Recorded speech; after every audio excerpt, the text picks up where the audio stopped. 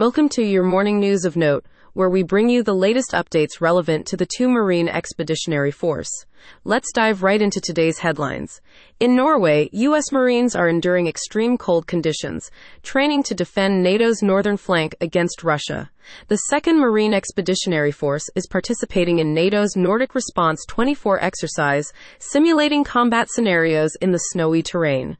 Moving to Europe, Hungary's parliament approved Sweden's NATO bid after stalling, marking a significant shift in the balance of power amidst the conflict in Ukraine. Allied forces are gathering for NATO's largest exercise in decades, demonstrating unity and strength to protect shared values and international order. On the topic of Ukraine, President Zelensky warns of a potential new Russian offensive in the coming months, emphasizing the importance of Western support in maintaining Ukraine's defense.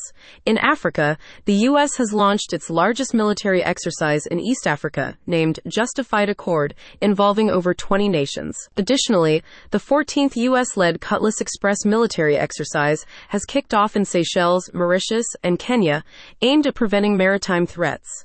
Internally, the Marine Corps is conducting water testing for a future landing ship concept, with ongoing experiments shaping operational concepts and designs for military operations. In Greece, the 26th Marine Expeditionary Unit and 32nd Marine Brigade collaborated on cold weather training, exchanging tactics for mountain warfare in a challenging environment.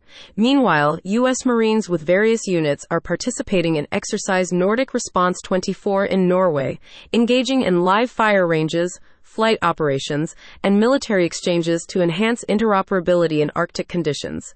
These are just a few highlights from the news. Be sure to check out the full email for links and more stories.